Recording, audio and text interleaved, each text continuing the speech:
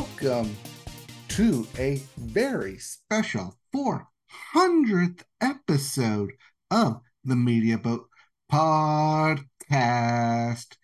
Yes, we've been doing this podcast for 400 straight weeks. And if you don't know by now, my name is Mike, and his name is Matt.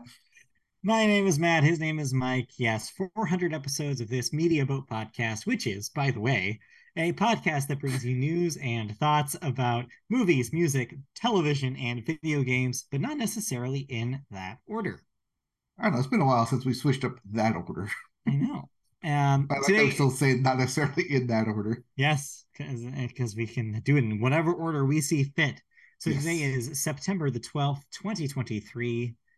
As you said, this is episode 400. So why don't we just go right into it and do what we do best, which is talk about everything under the sun, news, reviews, etc.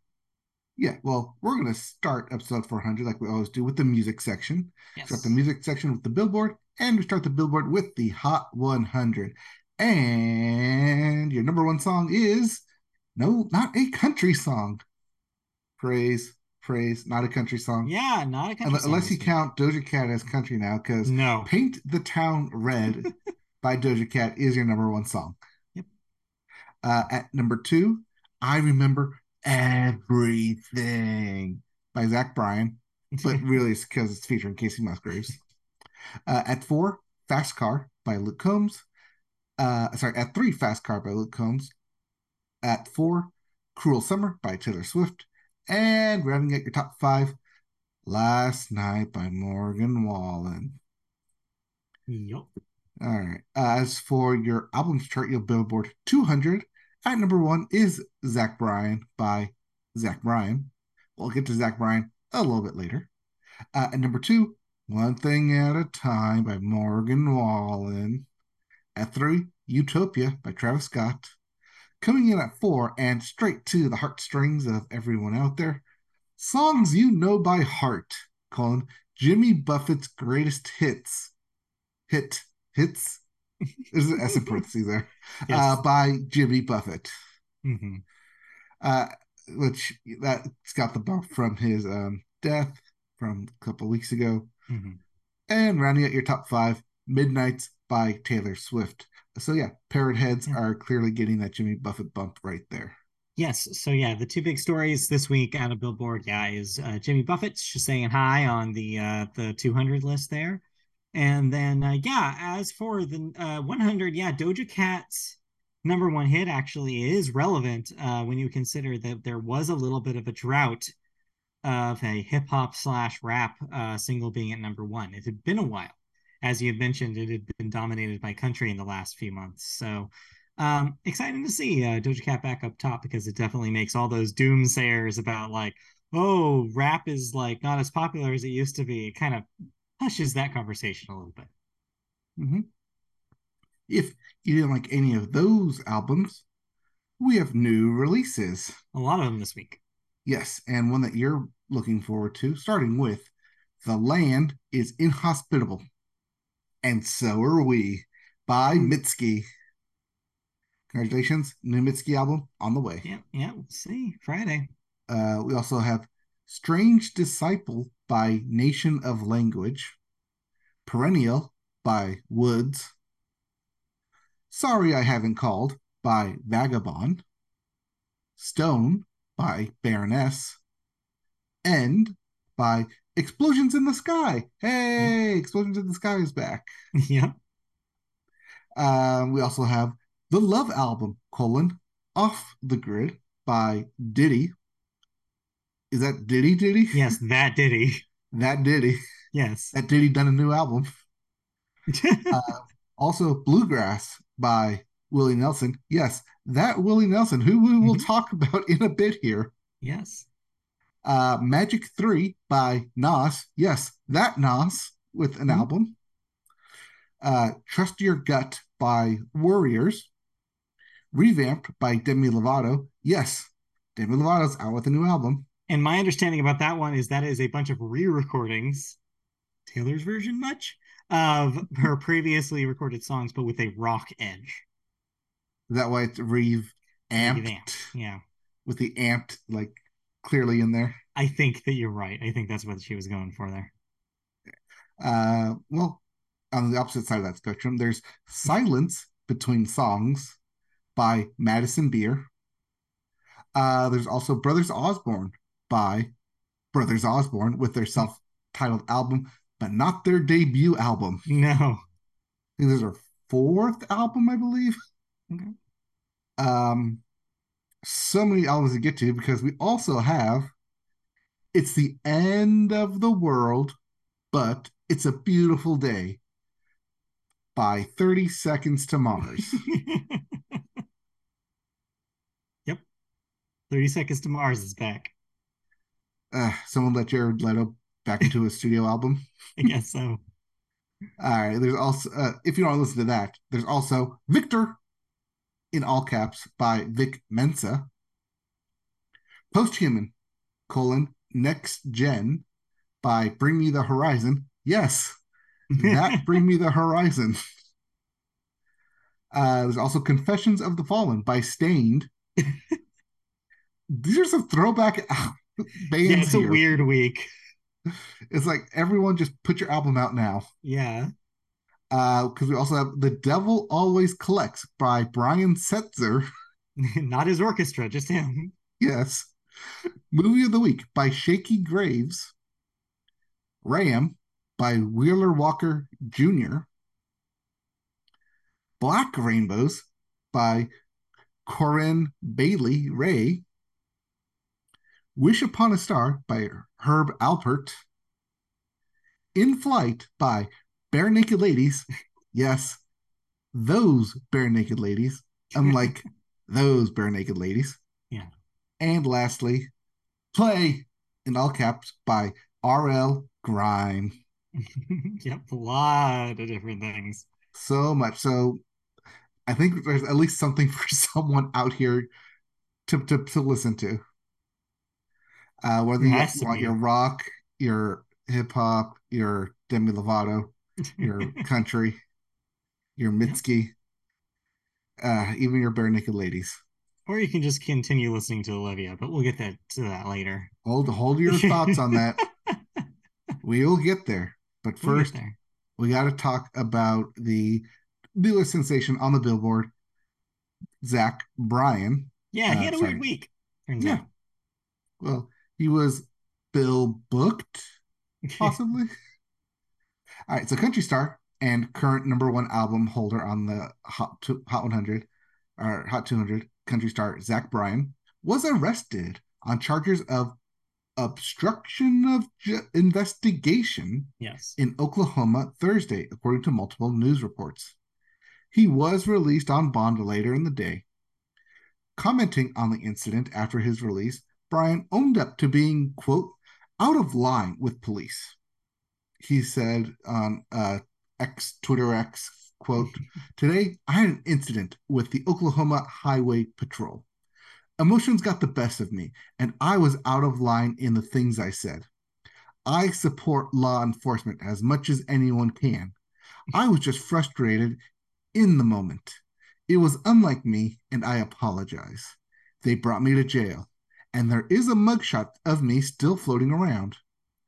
Prayers we can all move on from this, and prayers people know I'm just trying the best I can. I love you guys, and I'm truly sorry to the officers. End quote. He did go on, eventually elaborated on the incident, which basically amounted to him mouthing off to police officers in a 5-minute video post. I feel like this is going to be one of those stories that, depending on who you are, is going to hit you different ways. Like, I feel like the people who like want to believe that Zach Bryan is not a stereotypical country guy, he's not Morgan Wallen, like they're going to be like, see that he's cool because he was like mouthing off to a cop and he got arrested. Then there's going to be the other part of this conversation, which is like, wow, how could he do that? I knew he wasn't one of us, kind of thing. It's going to be interesting to see how that plays out, but he did deal with it very quickly and he made a public comment right away. And he says, "Oh, I still like I did what I can like with officers." And like, yeah, okay. It's just that I don't know. It comes across to me pretty wishy-washy, the statement. Like, Hey, Zach Bryan, blink twice if you were abused by the police and they're telling you to make this statement. right? Like, what actually happened here? I mean, take it. I'm gonna take him on face value here. Maybe he just was had a few drinks and he was just being a jerk. It happens to us all, I guess. Yes, We just to don't get police arrested. officers in Oklahoma Yeah. and booking on obstruction of investigation, which is in itself a very loose fitted charge of what exactly are you investigating then? Yeah. It's not honestly that big of a story. It was just something that happened this week, and it's only important because of how prominent he is right now on the charts. And Mm-hmm. like, but besides that, it seems like kind of a non-event. But I feel like people are going to use this to forward their own narratives about Zach Bryan. So you say that now until he comes out with his next country song saying, I apologize. Yeah, like ode to police officers. Well, see, if his current song is I Remember Everything, Right. then what's his next song going to be? Yeah. I forgot what I said. I forgot. Anyways, Anyways, and yeah. speaking of country music, Yep, this rolls right into our second story and bigger story of country music biggest weekend. Sorry, second biggest weekend out. Sorry, biggest weekend outside of Nashville. Let's put it okay, that there we way. go. Yeah. Mhm. That's probably more accurate. With Stagecoach lineup officially getting announced. Yes. So, for the 2024 Stagecoach Festival lineup, which will take place in Indio, California, it's been announced. And for the first time headliner, we have Morgan Wallen joining Eric Church and Miranda Lambert, who are both making their returns on the April 26th and 28th dates. Mm. Also on this, Post Malone, who may be the most surprising name on this bill, as although his affection for country has been well known, he has not made appearances at country fests in the past. In fact, the hip hop turned pop star will be turning up on the middle night of the festival, performing what is being described as a quote special set of country covers. Also on the bill this week or this year, Willie Nelson, as we just mentioned, with his new album. He'll be the biggest veteran on the bill with his 90-year-old icon making a return to Stagecoach in his long recorded absence. And I believe he'll be also appearing on his birthday, which would make it his 91st birthday at Stagecoach.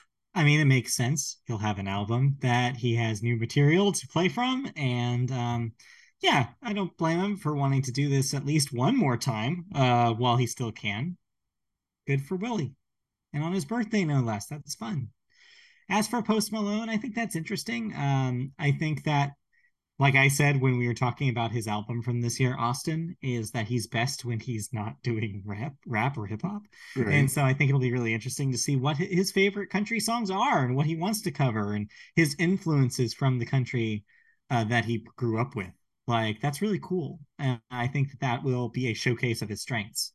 And yes, the Morgan Wallen thing is a little disappointing. It sounds to me that Golden Voice, is that the name of the Yep. Golden Voice. organization? They're now, I guess, willing to just move past his previous public issues and just now Yeah. treat him Can like any can other we, artist. since this is our 400th episode, can we at least go over now why we keep saying Morgan Wallen, why we don't like him? I mean, yeah, he was just very like there were, those videos that surfaced of him using the N-word. And then after that, he kind of didn't really apologize for it. Still, he kind of was like believed he was the target of cancel culture and kind of rode that wave and brought along the people who supported him to basically propel him to number one status. And I think that, yeah, so if we're bitter, that's why. I believe there's also the COVID incident that he Mm-hmm. had with SNL in October of 2020, 2021. I was 21, I think. 21. Okay, so I think it was right after the racist comments came out. Right, That he was seen at a bar before going on SNL while COVID was still out, not following COVID protocols at the time, right. and then SNL cut him that week because of it. Yeah. It seems like recurring themes of this guy just doing whatever the hell he wants and not really considering the repercussions of it. But yeah, I guess it just at this point, like people have memories of goldfishes and they're just willing to just ignore it and just move on with them because of how popular he is. Though the yeah, it was nice though to see Miranda returning as a Mm-hmm. headliner, because she deserves it. Yeah. Um, I Some didn't see the other rest of this bill. Did you have any names that you wanted to point out that you were happy Yes, to see? other in the country, Post Malone is going to be there in Jelly Roll, Yeah. being there that Friday night. Same The, with Rob Schneider's daughter, oh right. Elle King. El King is a And I country will artist always now. bring that up. Whenever I see Elle King, I will always bring up that she's Rob Schneider's daughter.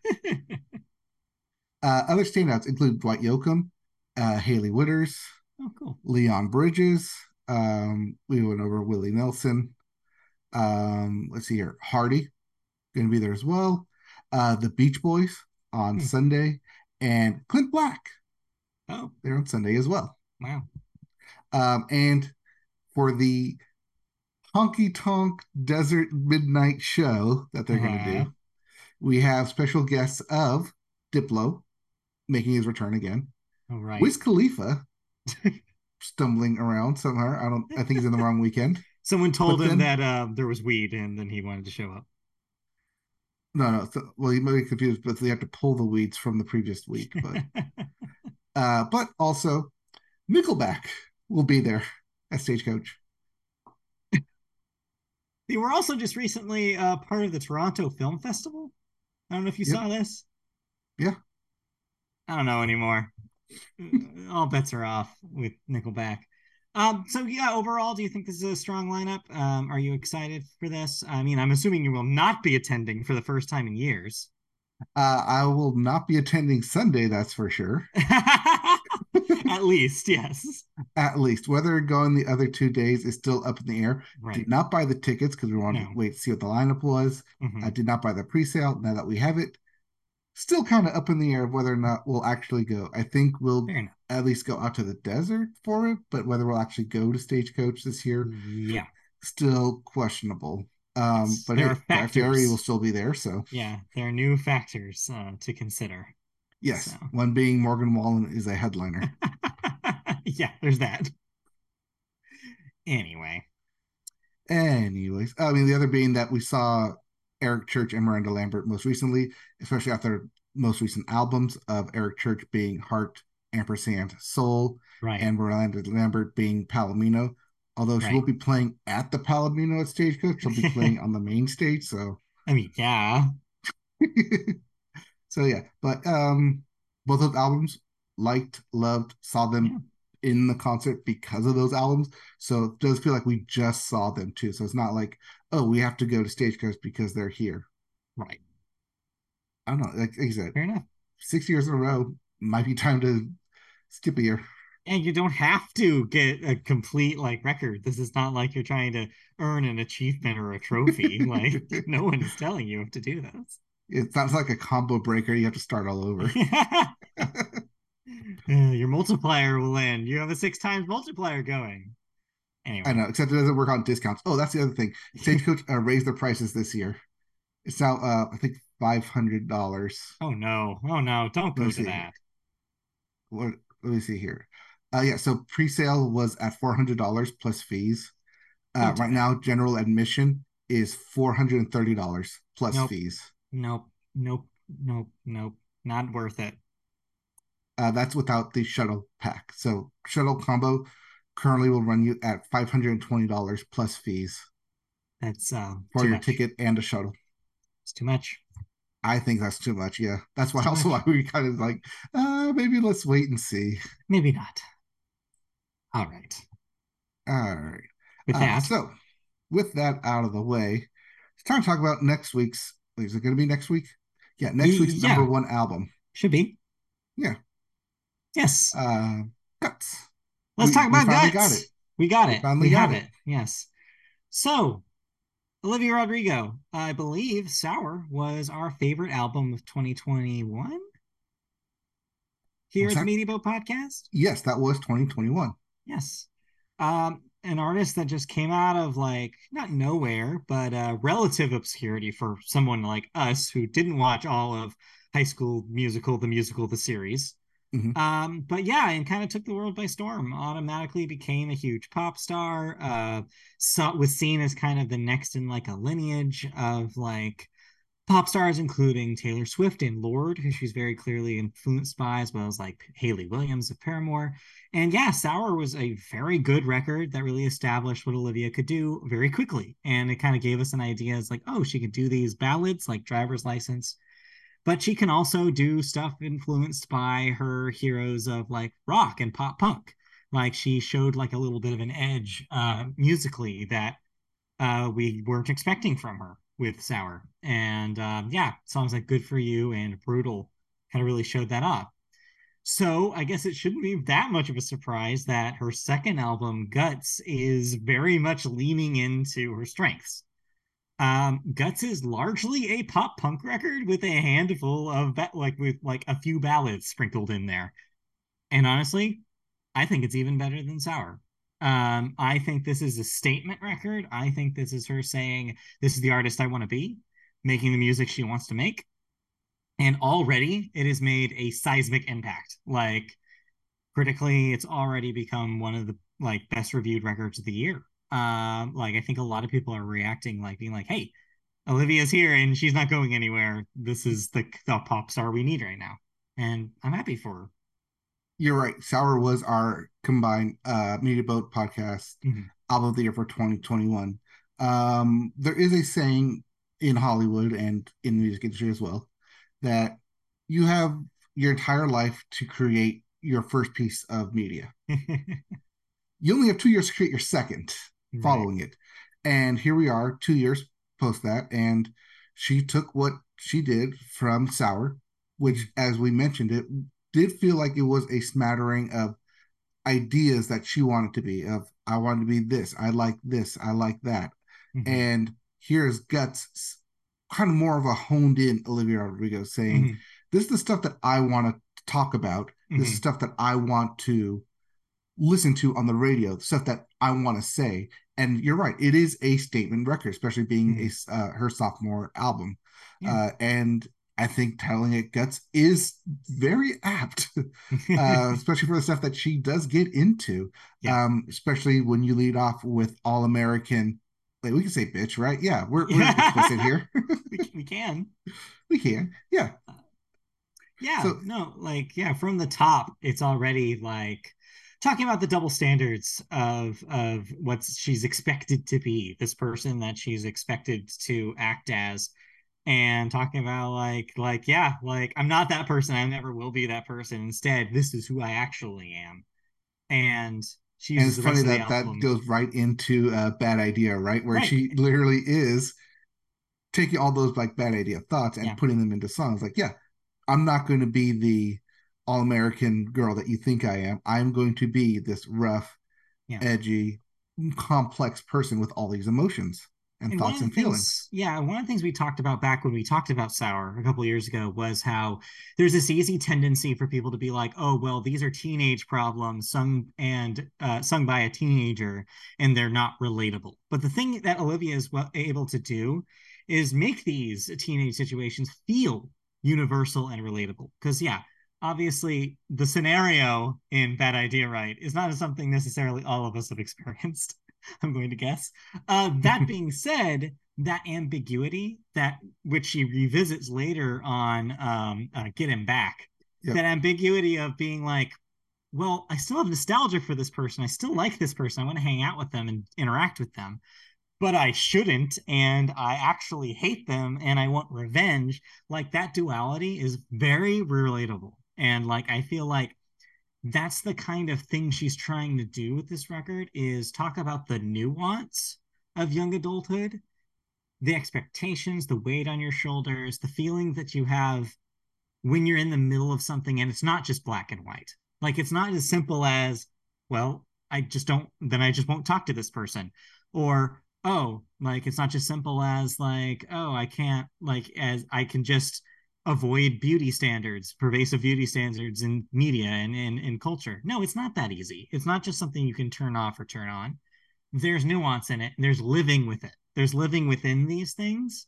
And I think one of Olivia's gifts is that she can communicate the complication of it in a relatable and fun and witty way without it feeling like it's too preachy or too like predictable or cliche. Um, and honestly, doing it in a way that doesn't feel derivative of artists that preceded her. I wrote up a thoughts post on mediaboatpodcast.com if any of you guys want to check that out. And one of the things I talked about in that piece was how I've seen a lot of reviews talk about, like, oh, well, we're going to compare her to these specific people. Like Taylor Swift is the easy comparison Hmm. because of how much of Sour was indebted to Taylor Swift. Here, she's dropped the Taylor comparisons pretty much entirely. I think there was a cognizant effort from her and her team to make this album feel like Olivia and not have those comparisons come easily. And I think she It's succeeded.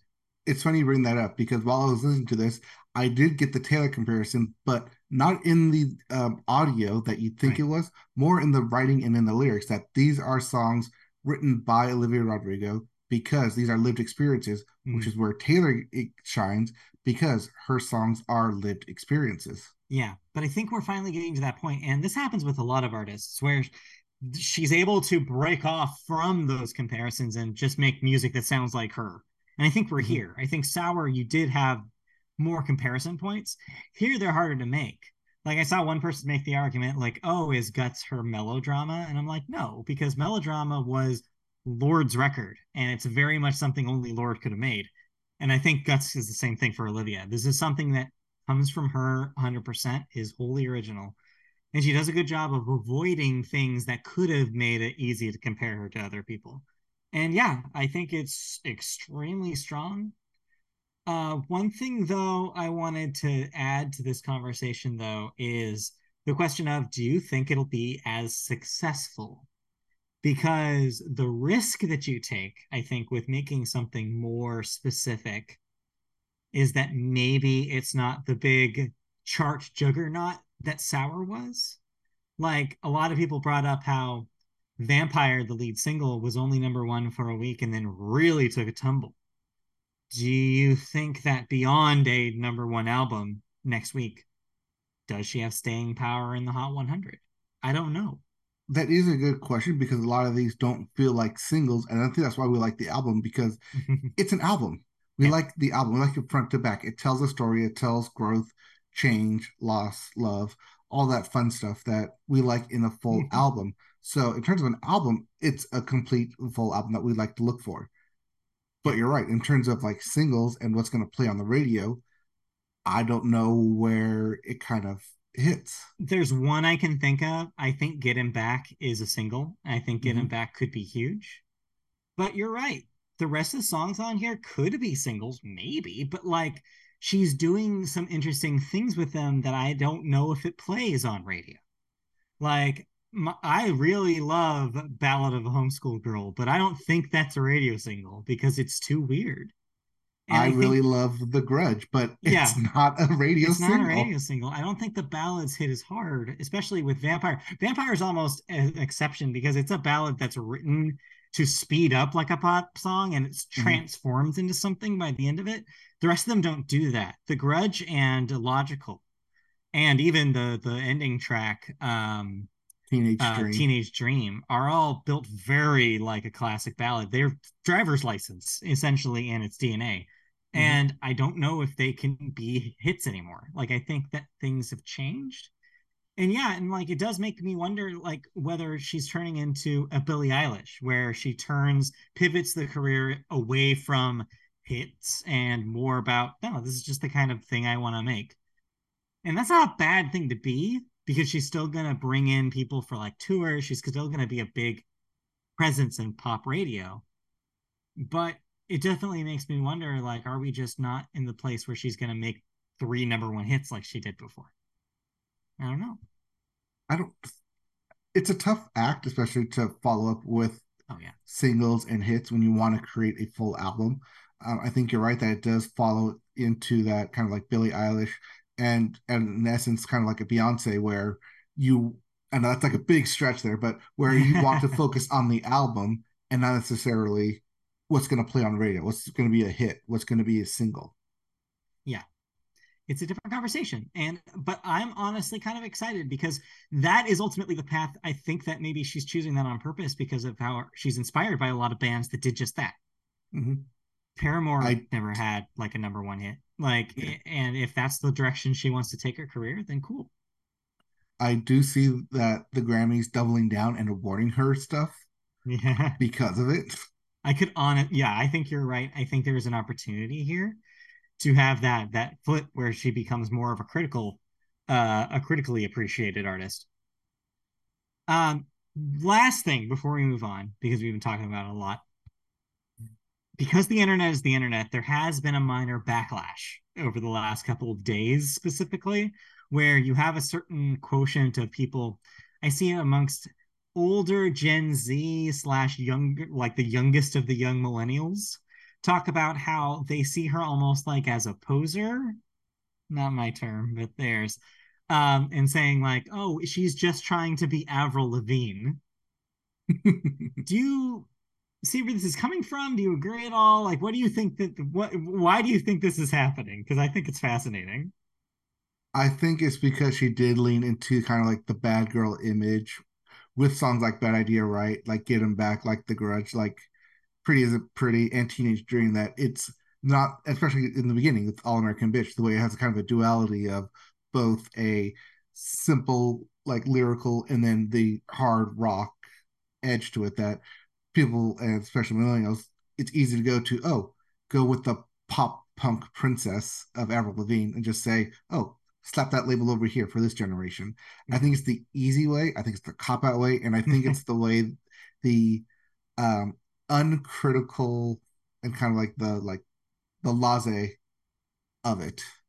Yeah, I'm mostly on the same page. I think one of the interesting things that came out of this was a conversation on Twitter amongst some people saying like, well, was it cool to like Avril Lavigne in the 2000s? Are we maybe doing some revisionist history about being like Avril being a bigger cultural impact than she was? Was that movement with her and like Ashley Simpson as big as it seemed like in retrospect? And I think that yeah, we lived it, and I can definitely say that was definitely not the cool thing to like. There was a mainstream like opinion that what Avril was doing was not cool.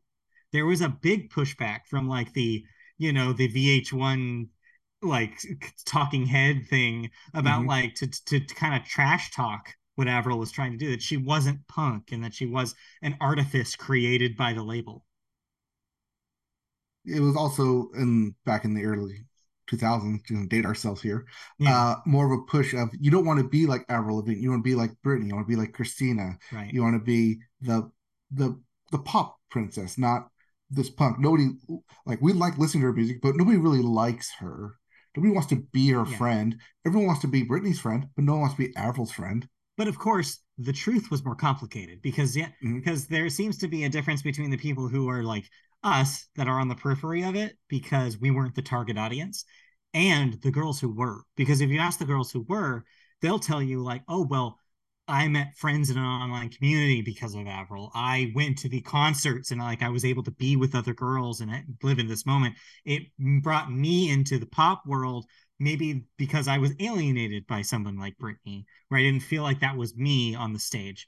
And so, yeah, it's an interesting thing that is still true today. And I think this is what maybe the conversation is missing about Olivia.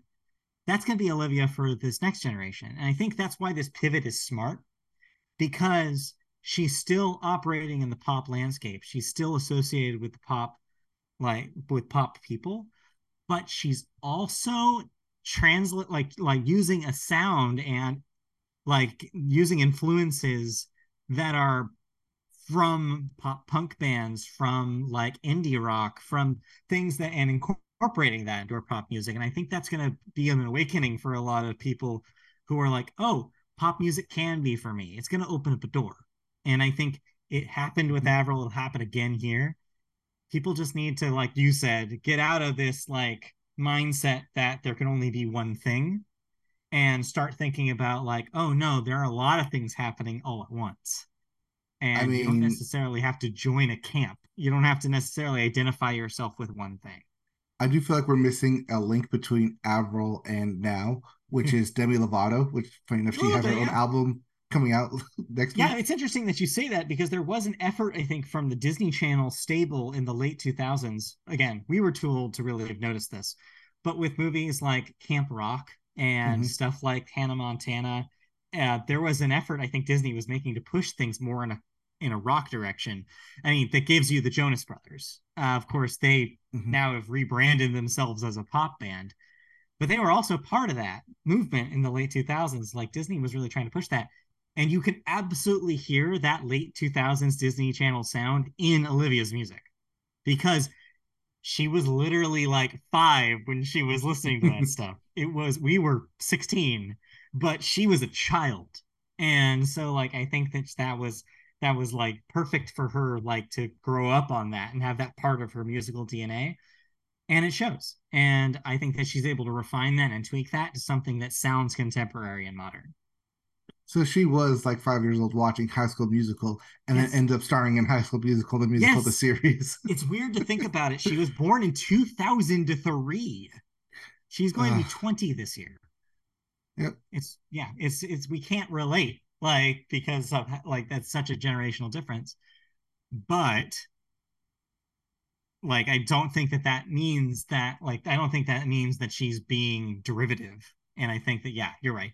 Ultimately, we shouldn't listen to those people because they don't know what they're talking about.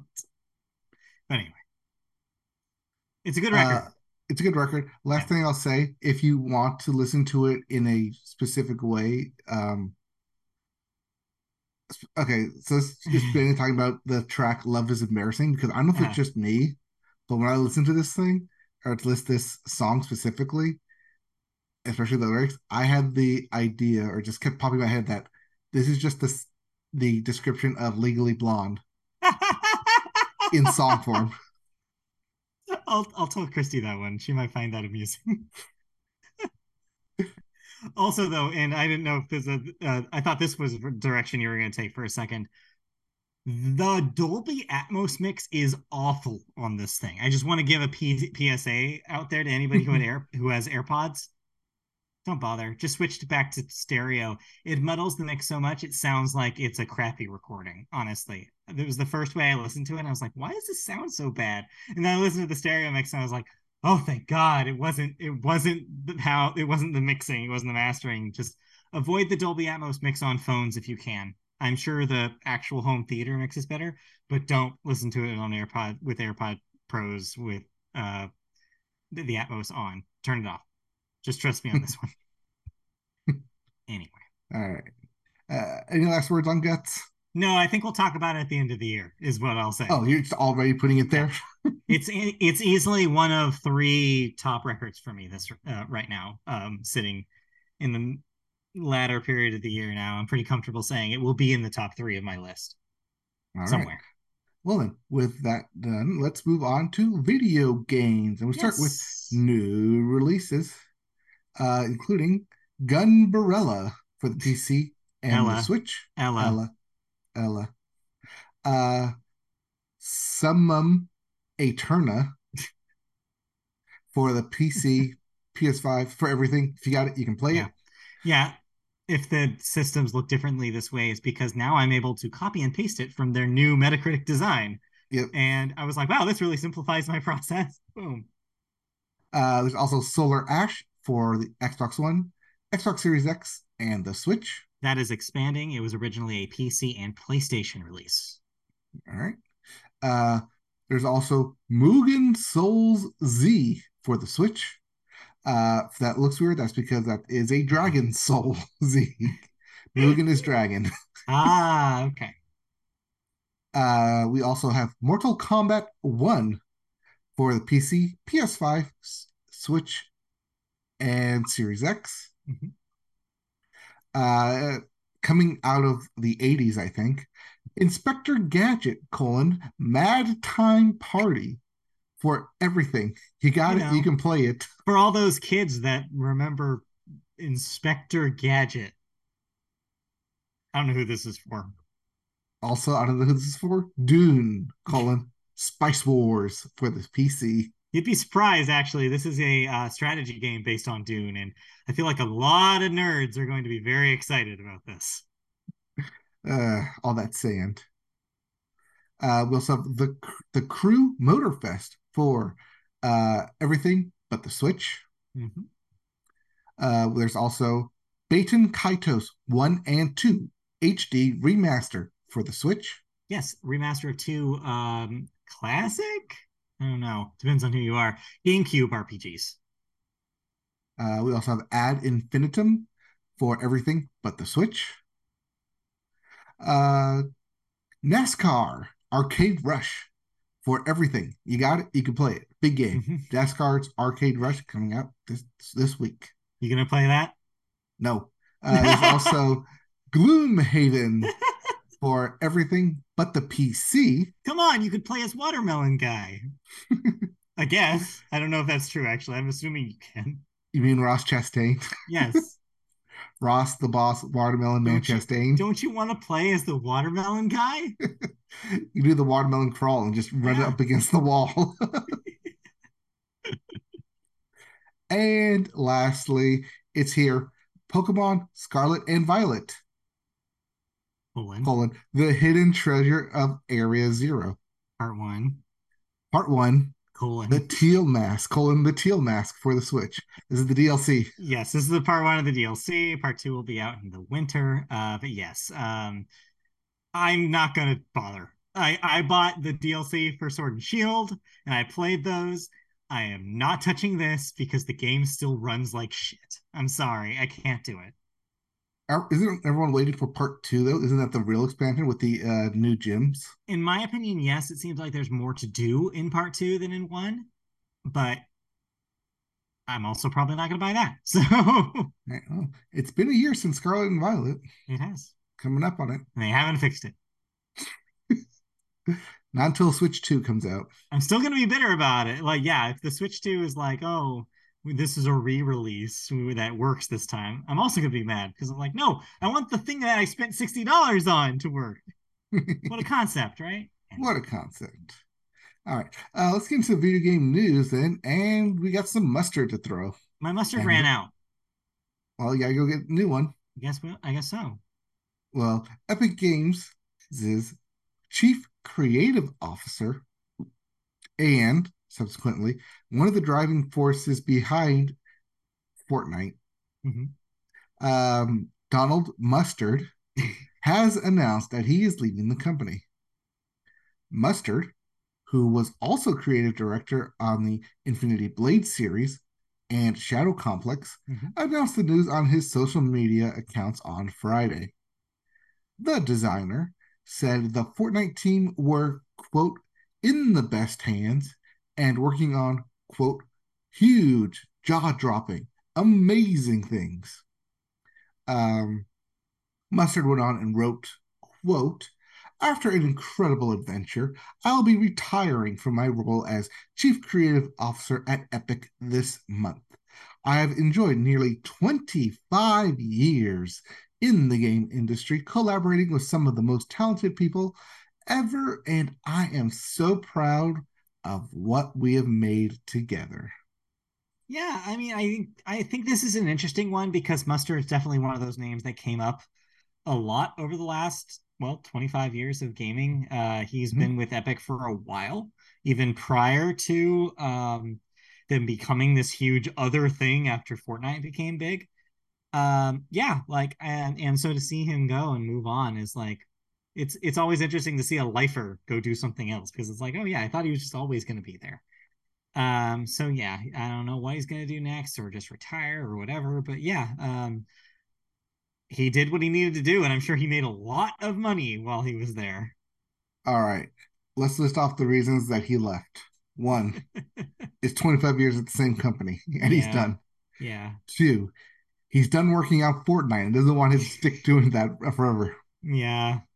Three, he tried to do something else, and Epic Games told him no. Maybe, but probably not. I don't Uh, Four, he finally has enough fuck you money to just know. fuck off. Yeah, that's probably number one, honestly. It's like And number five, he is going to start his own production company. it's possible. I wouldn't rule it out. It happens a lot, but I don't know. We'll have to see. I don't know what you do if you're done with Mustard, except work with somebody from Heinz, I guess. I don't know. Go Anyway. buy the Pittsburgh Steelers Yeah, and change exactly. Heinz Field. Something like that. All right. The second story is just a quickie. Yeah, it's just a small one here, but hey, remember Roblox? I don't know if Yeah, you're saying you remember Roblox, it's but still there. It's still around. yeah, it's still there. It's still trying to compete with Minecraft as much as it can. It's a But different thing. Roblox, yeah, I know it's their own creator, own platform thing. Yeah. Roblox is finally breaking free by coming to PlayStation consoles next month. Mhm. The massively popular online game platform and game creation system will be released for the PS4 and PS5 in October. Roblox was originally released in the PC back in, I'm going to date myself here, Yeah. 2006. 2006. Can you believe that? Yes, Olivia Rodrigo was only three. Yeah, we're just going to refer to things in with the measurement of one Olivia Rodrigo. One Olivia Rodrigo ago, this was And was then ported to iOS in 2012 and then in Android in 2014 yeah. and now finally being ported in 2023. So I included this story for two reasons because there's some interesting things happening here with Roblox. One, this is funny that this happened now because during the court proceedings in which PlayStation's Jack Ryan made some comments about the Microsoft and Activision deal, one of the things he said was is that they had not asked for Roblox to be on PlayStation platforms because he was concerned about the community of Roblox. He said that he didn't feel comfortable with Roblox being such a young community and how that would affect the community like on PlayStation. Demographics on Yeah, like the demographic PlayStation. on PlayStation would be like it becomes more complicated when you're dealing with a lot of children on your platform as opposed to the slightly older demographic that PlayStation usually attracts. Mm-hmm. And however, it seems like just a few weeks later, money talks, I guess, and they just made the deal anyways. The other interesting thing about it, and might complicate what I think is going to definitely complicate Jack Ryan. No, what is his name? Something Ryan. Um, anyway, his feelings going forward about Roblox is that they're right now talking a big game about how they want it to be even more of a social platform than before. There are stories about I don't know, I can't think of his first name. But yeah, Jack Ryan. No, I keep saying Jack Ryan. It's not Jack Ryan, is it? I keep seeing Jack Ryan. It's not Jack Ryan. Anyways, Jack Ryan is the Jack Ryan's the book guy. yes. Hold on. Station Ryan. Jim Ryan. Yeah, Jim Jim Ryan. Ryan. Thank you. I had the J right. Anyways, so the other thing that's going to complicate this is that yeah, they're trying to make Roblox even more of a platform than it already is. There was talk this week about oh you're going to make a universal avatar and you're going to make a universal platform. They want to chat like in-game chat to become and expand into a full like community chat app with Roblox as its base. There's some really weird stuff that they want to do with Roblox going forward. And now Jim Ryan's going to have this problem on PlayStation too. And so it's like interesting that this is the timing that he wants to do this deal. It may not have been his decision, But it is interesting to have him make those comments and then immediately get way, way worse. And then all of a sudden they're making a deal with them. PlayStation Home cries in the corner. Yeah. Yeah. I'm still not sure exactly why they want to do all this with Roblox, but I guess there's that many people using it every day. Because it's going to be a Miiverse, Roblox verse, Microsoft Universal thing where they it just becomes your avatar. Well, that's the thing is that they're not owned by Microsoft, but yeah, that's basically what they want to do, kind of like the Microsoft thing. Hmm. It's I don't know. I don't get it. But it's Yeah. not for us. We're not five. No, no, we're not Robloxians. No, we're not. All right, but what we Yes. are Starfires, Yeah, Starfielders, spacefarers, astronauts, whatever Spacefarers. you will give. Because yes, I have been playing a crap load is the term I will use of Starfield. Um, I took a crap load once. gross. I don't want to hear about it. Yeah, I've been playing Starfield. It's on Game Pass as of last Wednesday. It is. I'll get this out ahead of time. It is a Bethesda game.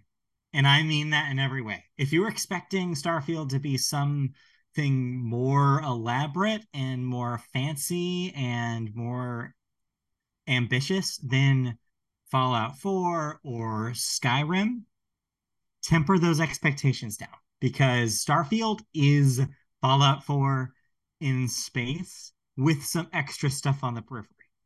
So go into it knowing that, because I think what happened over the last week, couple weeks now, is people thought it was something huge, more than this, and played it and were disappointed.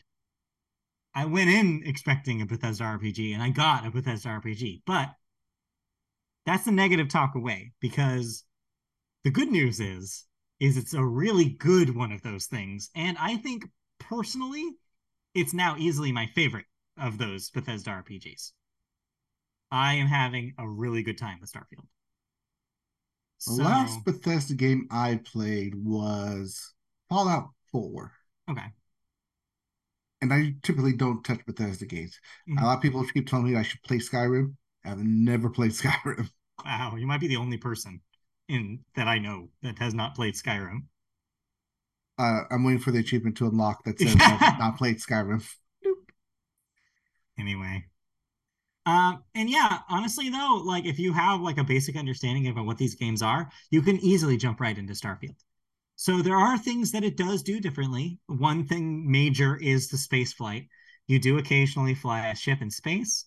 It does play like a arcade style space shooter for those little bits of gameplay, and it works relatively okay. I think the space flight stuff and the combat in space is my least favorite part of the game. I actively avoid it a lot of the time because I'd rather shoot guns on land. But for the people who are into that thing, there's a lot of options there. In fact, that's the theme for this game as a whole. It's flexible in a way that if you want to play it a certain way, you absolutely can. You can lean into one method of play and completely ignore other pieces of the game. Of course, for a completionist, that's really hard to do because you're going to want to check all those check marks. But if you go into it in more of a role playing kind of mindset and you want to be this character and do what this character would do, the game does allow for that. Now, it's not as flexible as something like Baldur's Gate 3. I see a I was lot gonna, of conversations happening right now about, oh, well, in Baldur's Gate 3, I can just do this. I can kill this NPC and nothing will happen. And something will happen and it'll affect my game. Or I got out of this really tricky situation and didn't have to save scum. Starfield's not that flexible. So if you're going in expecting complete flexibility, you're not going to get it. You're within the limits of a Bethesda RPG. You can't kill every NPC. Sometimes you can't. Like just deal with it. But sometimes you can, and that does affect the some of the side quests that you can get from that character. There are some surprising moments of flexibility. There is something that's kind of spoilery that I will say I haven't even seen, but I've seen a lot of people talk about, which is apparently there is some sort of, and if you don't want to hear about it, let me warn you right now, but there's something I heard about. Even when you finish the game, you're not done because there's something in the story, there's some story hook that implies that there is a benefit to doing New Game Plus multiple times. And to me, that sounds awesome because that, like, makes me think it's like, oh, so I can just like I can like not think that this character's story is going to end like at a solid endpoint. There's going to be more I can do and live more in this world and kind of see the different permutations of the things I can do. There's almost a Mass Effect 2 style twist that happens in the story that actually, if you want to watch this, it's in the stream that I did because I happened to be streaming right when this thing happened, and I did not anticipate that this was going to happen. But yeah, there's some sort of choice that you have to make that determines whether some of your crew dies or lives. And I did not expecting that to happen in a game like this. So there are interesting things happening on the periphery of what's at its core still one of those Bethesda RPGs. So know what you're getting into, but still, there are going to still be surprises every once in a while that really will get you like involved in the game and like sucked into the game in ways I didn't expect. Okay. Now, I speaking on New Game Plus, I have seen some takes that say don't do New Game Plus immediately. Right. Finish everything else before you do New Game Plus. Yeah, it seems like it doesn't necessarily lock you out of much, but it does if you want to do it like in the flow that makes most sense. Yeah, that is also the feedback I've seen. I've been mostly just doing campaign stuff because I did this mostly before I knew about the new Game Plus stuff. As of yesterday, I've started going and doing some cleaning up some side stuff now that I have some time. So I'm doing a lot of faction missions right now. If you played a Bethesda RPG, you know what this is. You can basically align yourself with one of the different factions of the world and just do some quests. So in Starfield's version of this is like you can be a space marine and join the Marines. You could be a space cop and join the Rangers, or you can be a space pirate and do piracy stuff. Like there's the game gives you a lot of like different options, and you can do all of them. You don't have to pick just one. Your reputation, of course, will be more complicated, say, if you wrong one group and favor another. But yeah, it like gives you the option to do all of that if you really want to. I think the ultimate way I can recommend this game is with my own personal experience with it. When I started, I am not somebody who like role plays a lot in games. I'm somebody who likes a tailored experience. I'm somebody who usually likes a narrative that's given to me. I like, for example, the Uncharted series a lot because it's very much you follow a story. You're not making a whole lot of decisions, but you're basically doing a cinematic adventure the way you want. And I even played Fallout 3 and Skyrim largely that way. Like I didn't like do a whole lot of role play choices. I was mostly just playing as myself and just trying to do everything as a checkbox. Here I've kind of almost stumbled into a role playing kind of mode. I started my character thinking like, oh, I'm gonna give her this background and be like, oh, she was born in like space Vegas and she's kind of a street rat and she's kind of a shoot first, ask questions later kind of mercenary. She's wanted by like the Federation for question mark crimes, and I thought I was gonna go in and play her as like kind of like this badass. That didn't end up happening, and it's because one of the things that happened was like I got to to these crew members, and I started traveling with this one crew member who she also kind of has a checkered past. Her whole setup is that she is a member of this like space religion that worships a giant serpent, and so his history and past is like secretive. She doesn't really talk about her past, and so I'm like, okay, what's up with her? So I want to travel with her so see if I could learn more about that. What ended up happening though is found myself almost like found myself kind of being rude, and she would call me out immediately. She'd be like, "Why did you say that to that person? That wasn't very nice." And I'm like, "Okay, miss, like criminal history. I also have a criminal history. Why are you calling me out for my like me being kind of rude?" And I was like, "All right, so I guess when I'm around her, I have to like do these certain things." So already I found myself being like, "Oh, I'm tailoring my gameplay now because I want to impress this digital person." What's happening? And now it's completely, I had a moment, a really dramatic moment. And this, like I said, I think that this is the way I think that this game should be sold, which is talk about the lived experiences that you can have with this game. So there was a mission that I took on that like involved I was kind of in a club and I had to escape with this. I was basically making a deal. I was brokering a deal with somebody to give me one of these artifacts that we're tracking. But we had to go into basically like the suite in this club and like have a one-on-one negotiation. Of course, the negotiation guy wants to leave. I've talked to security though, and I shut the door behind him, and so he can't escape. So of course he freaks out, and ultimately we get the artifact right. Open the door to find out security is onto us. They're like, oh, actually, this thing, the artifact is actually property of this other guy, and he's impounded your ship. You can't leave. So I try to do a persuasion check. I try to be like, well, I can convince you not to attack us and let us leave with the artifact. Persuasion fails. The only option I have is to pull out my gun. Like attack is the only thing I can do. I'm like, well, shit. I guess I have to shoot these guys. But me shooting the security guards made chaos in the club. And because it's like Space Vegas, all the citizens on the dance floor are armed. They all start taking out their guns and start shooting me. And I'm like, oh shit. And so I'm at this moment where I have to consider, wait, they're shooting at me, right? I should be okay to kill them, right? But then I'm like, but they're technically innocent. They have nothing to do with this deal that just went bad. So what do I do? So I try to escape and I start but I'm like getting shot by a guy. So I shoot him back. I kill him. Partner does not like that. I get a huge thing saying, so and so does it dislike this. So and so is angry at you. And I'm like, oh no, I had this genuine pang of guilt that I made her mad at me. Worst thing, I travel back to the ship, right? And I notice I'm running to my ship trying to escape this planet while all these people are shooting on the club floor. And I notice she's not following me anymore. I'm like, whoa, she's so mad she's staying. Like, I hope she's okay. And so the whole I fast travel back to the main meeting place, and she's not there at first. So I think one of two things has happened. Either she stayed on the planet because she's pissed at me and I'll never see her again, or worse, she died. Like I was like, oh, maybe she died. Maybe somebody shot her. And so I'm freaking out. And then so we have a little cutscene, and this whole time I'm like actually feeling real world like guilt and shame for the decisions I had made. And then I see her outside after the cutscene's over and she walks in. And I'm like, oh, thank God. Okay, so I know she's still alive. Will she talk to me? I go up to her and she tells me how pissed she is. It's like, I can't believe you would do that. Kill an innocent person. Like, I can't believe you do that.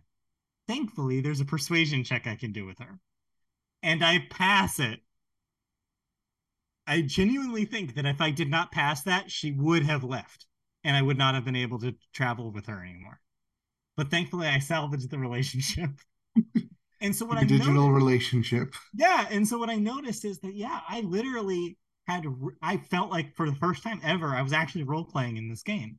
Like I had felt like I was actually making decisions like the character I was playing. And so my new narrative is yes, she had this checkered past or something, but her friendship with this other girl has made her realize, oh, I can rebuild myself. I can be a better person. So what I did now is I used a in character reason. Well, maybe I should join like the Space Rangers and try to do some good. And so I did. And so right now I'm in the faction quest line for the Rangers, trying to like regain my my crew members' confidence in me and kind of rewrite my past. There was a another quest I literally told the guy no because he wanted me to sell drugs for him.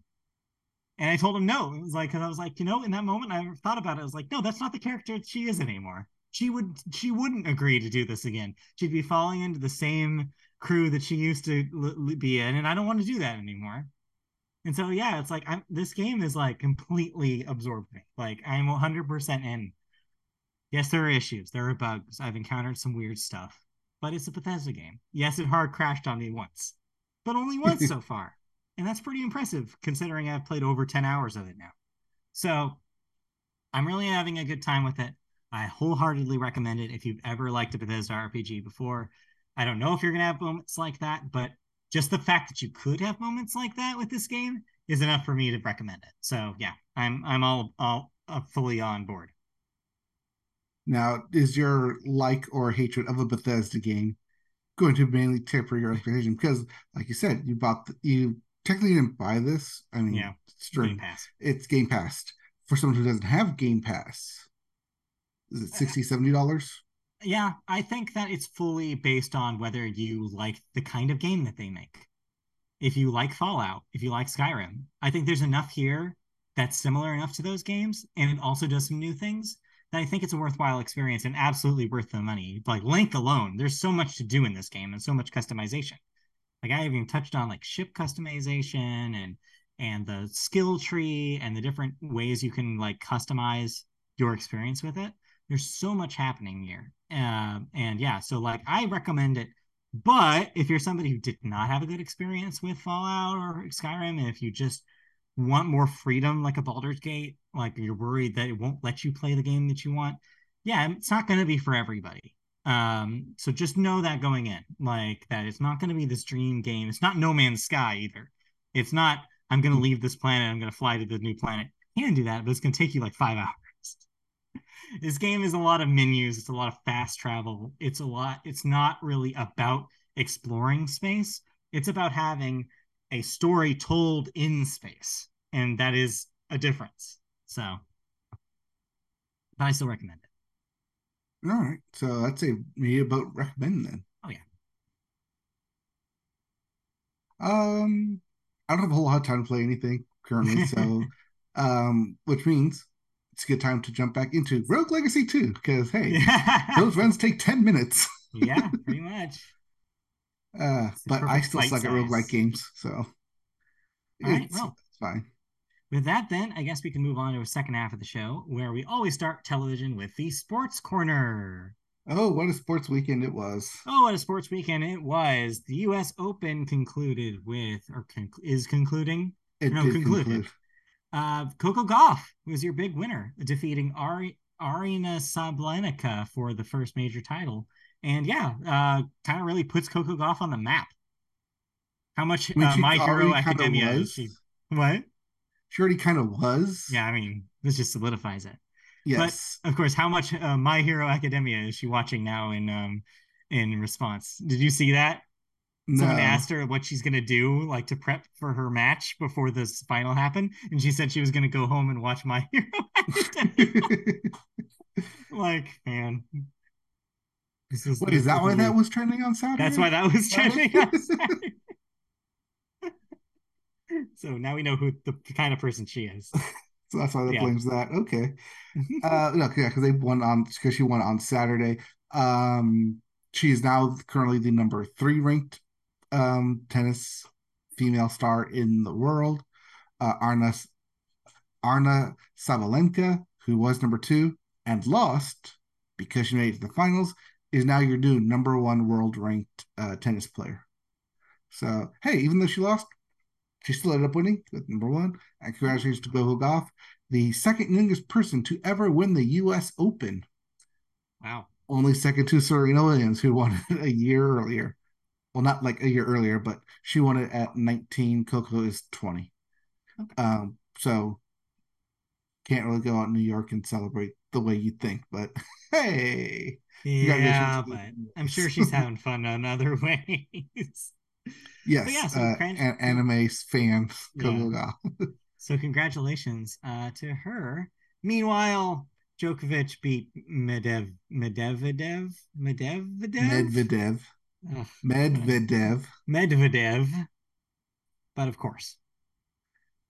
Well, yeah, that's because Medvedev beat the number one ranked player in Alcaraz Mhm. in the semis. Otherwise, we would have had a number one versus number two. Instead, we got number two versus number three. So, congratulations. I think this is Djokovic's 24th major title. Okay. All right, cool. Let's move And we don't on. talk about tennis until Wimbledon. there, Wait, no, there no, you no, not go. until Wimbledon. Wimbledon's in the spring. Until I think the Australia Open in January. I think we're Okay. done with tennis, actually. All right. All right. Moving on, another bits in the sports world. We take it to the MLB, where we have a new clear home run leader. Matt Olson hit his 50th this week, um, leaving poor Otani, who is now day to day on his injury, out of the dust. So I guess Well, I hear that Otani's also day to day on his status as an angel. Yeah, that's also the case. So yeah, I guess congratulations to Matt Olson, although I'm still bitter back when he was in Oakland A. And then of course the Atlanta Braves are still one of the best teams in baseball. They have clinched their playoff spot already. They are the first team to Yes. make that clinch. So Congratulations. we will see a lot of them in October. Next up, we talk about the FIBA World Cup. This is the What's the basketball. fee? This is the Ah, I basketball World see. Cup. World Cup of Basketball, where Germany beat Serbia 83 to 77. By the way, the US, well, fourth place. We lost to Canada. But however, LeBron and Steph Curry are eyeing the 2024 Paris Olympic Games for their redemption, as that they have been announced to be members of that upcoming team. Yes, we're still a year, actually under a year away from those Paris Olympic Games. And they were, among other NBA superstars, pissed that USA did not win the FIBA World Cup. And in fact, didn't even medal. This is They didn't even medal last time the FIBA World Cup took place either. This is 2 years in a row that the USA failed at the FIBA World Cup, and NBA superstars are like, "Oh hell no, we need to establish dominance yet again." Yeah. So they're going to do it at the Paris Olympics before it comes to LA in 2028. I think it's interesting that we have this story so soon after the women's team loss in soccer, because Mm-hmm. it does make you think like, oh, it's not just soccer. The world is getting better at all the sports we used to dominate in. Like it's becoming a more even playing field, literally, in all sports, which is interesting to see. I mean, that's been the case over the last couple of years, especially when you see drafts in these other sports where players in those first rounds are not US born players, they're not college players, they're Right. international players, players who have played on German teams, on Serbian teams, even I think Italian teams.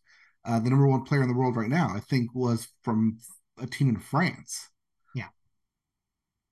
The new kid down in San Antonio who's played in France before he's playing in the NBA here. We should ask Britney Spears what his name is. I think she got it right. Yeah, she knows. Anyway, so yeah. So keep your eyes peeled for global basketball moving forward. It might not just be as easy as it used to be. The dream team is definitely something that we can probably never replicate again. Well, we had the Dream Team and we Yeah. had the Redeem Team. Yeah. Yes. So What is that was this? in 2008. Yeah. So what is this? The Established Dominance Team? Yes, established dominance team. Anyway. What else do we got going on? Week 1 in the NFL is Yep. complete. Oh, we need to talk about the big thing that happened in week one of the NFL. That everybody can't shut up about this week. Yes, the Detroit Lions did end up being Patrick Mahomes in week 1. There So was that. congratulations. There was also a couple of Jared other Goff things. is undefeated against Mm, Patrick Mahomes. no, yeah, He is that's his true. daddy. There are a couple of other things though that we should talk about with football. Oh, yes, the Rams, who everyone thought would lose, ended up winning. No, that's not it. You're right. Okay, so Sunday Night Football, the Dallas Cowboys put an absolute trouncing on the New York Football Giants, 40-0. Still not that. Still not what I'm referring to. Joe Burrow did not throw for the first time 100 yards in his career after signing the massive contract of $275 million, making him the highest paid quarterback. No, I'm gonna say something I haven't said since 2008. We need to talk about the New York Jets. Well, they're not the ones who butt fumbled last night. No. Anyways, yes, the Jets are in the news. Yes. And um, so we saw the Jets in Mhm. Hard Knocks. Yes. And one of the last episodes of Hard Knocks, they signed an undrafted free agent, Yes, they did. uh, Xavier Gibson.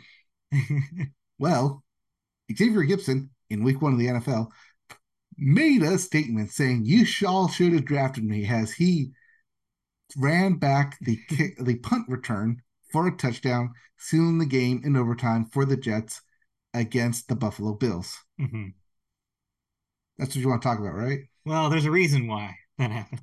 Oh yeah, because one Aaron Rodgers decided to go on another darkness retreat. This time, way more painful than the last. Yes, Aaron Rodgers and J.K. Dobbins both this past week suffered Achilles ruptures. They broke. They're ruptured. They're gone. Well, they're not gone, but they snapped. They're both their Achilles injured, done for the rest of the season. So now Aaron Rodgers becomes a $75 million quarterback coach to Zach Wilson. Yeah, it's just he's done, right? He's done for the year. Yeah, but like I mean, he's done, right?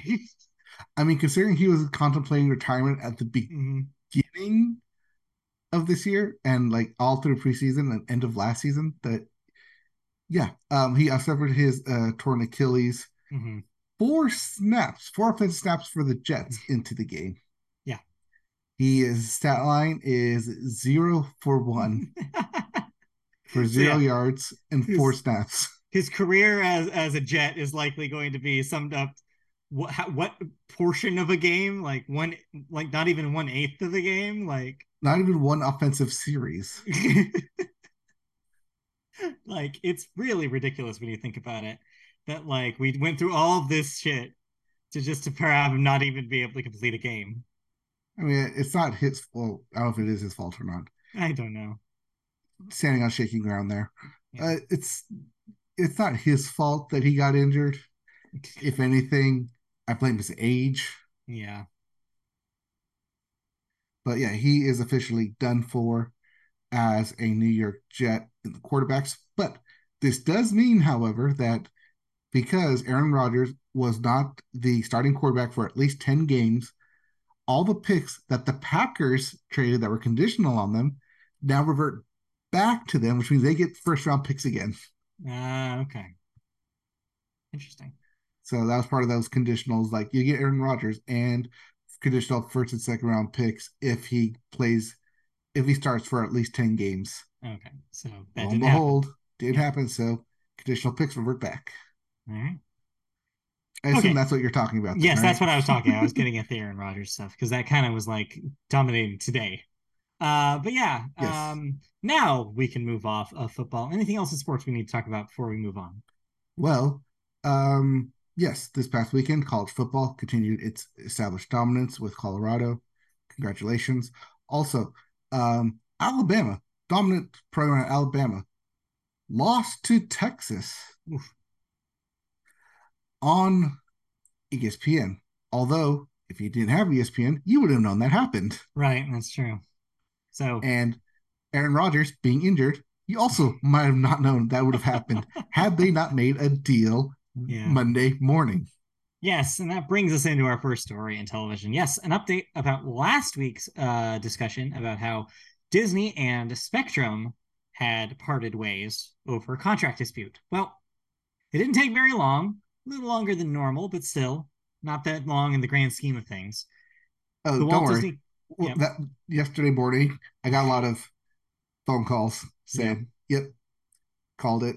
I yep, knew this thing would be solved by yep. Monday Night Football." Well, here's what happened. The Walt Disney Company and Charter Communications announced a multi year distribution agreement. As part of the deal, the majority of Disney's networks and stations will be immediately restored to Spectrum's video customers, while others will be leaving the platform altogether. In the coming months, the Disney Plus basic ad supported offering will be provided to customers who purchase the Spectrum TV Select package, which is a nice little freebie to toss in there. Yes, but that is ES- the ad-supported package. yes. ESPN Plus will be provided to Spectrum TV Select Plus subscribers. The ESPN flagship direct-to-consumer service will be made available to Spectrum TV Select subscribers when it launches. Charter will maintain flexibility to offer a range of video packages at varying price points based on different customer viewing preferences. They will also offer Disney's direct-to-consumer services to all its customers. These include Disney Plus, Hulu, and ESPN Plus, as well as the Disney Bundle. So if you don't really know what that means, it's not a big deal. It just means that they're following suit with other companies like Comcast have already started doing, which is Mm-hmm. basically like through their own system, you can sign up for Disney Plus. That's all this means. Yes, And it's not that it becomes part of your TV package. no, It's you can sign up for their current yeah. price point through Spectrum and have it added to your Spectrum bill. So yeah, and that'll just lump it up, lump in the payments, and it also will um, give you basically access to it within the Spectrum app you're already using, as Mm-hmm. opposed to a separate situation. Effective immediately, channel wise, Spectrum will continue to carry the ABC owned television stations, Disney Channel, FX, and the Nat Geo channel, in addition to the full suite of ESPN networks. However, networks that will no longer be included in Spectrum TV packages are Baby TV, Disney Oof, Junior, oof, Disney XD, ah, Freeform, ooh, FXM, no, FXX, ah, Nat Geo Wild, and Nat Geo Mundo. The yeah, big hits here are Disney XD, Freeform, and FXX. yep, Um, Not thrilled because that's like four of my TV choice package right now. They're just eliminated. yep. However, I did get an email from Spectrum saying that they're going to give me some money back for this past bill. I'm like, great, like $5. Like, what could that Oh no, I possibly got that. be? I got the text message too saying Yeah. we will add a credit to your bill. Like, Like, of what? but tell me how much a Like credit? literal dollars? Like, don't bother. Like, I guess it's a burrito, maybe. But yeah, so I don't know. This still makes me pretty confident that I will be canceling my TV service through Hmm. them because yeah, it's just I kind of whole sign up for this so I could get some of those channels. Now they're just not even going to be on the service anymore. It's pretty brutal, but they do what they got to do, I guess. Yeah, I mean that's also why we were hedging and looking into getting out of Spectrum because of this, and like thank God they figured it out come Monday. Yeah, But overall, I don't know if this is actually a win-win here. no, it's not. Spectrum gets out of the Disney bundle of channels, saying you no longer need to be bundled to Nat Geo, Freeform, Junior, XD, all that stuff if you want ESPN. But at the same time, now Disney is forcing Spectrum to sell Disney Plus and Hulu bundles with them, which I Yeah, did notice, by the way. After like this all got resolved and we turned on ESPN, every time they went to a commercial break, one of the first two ads was Hulu Plus Live Sports, and they're trying to add heavily to get Hulu Plus Live TV and the yeah. Disney bundle. You're gonna see that a lot, I'm sure. They're gonna really want to push their inside thing.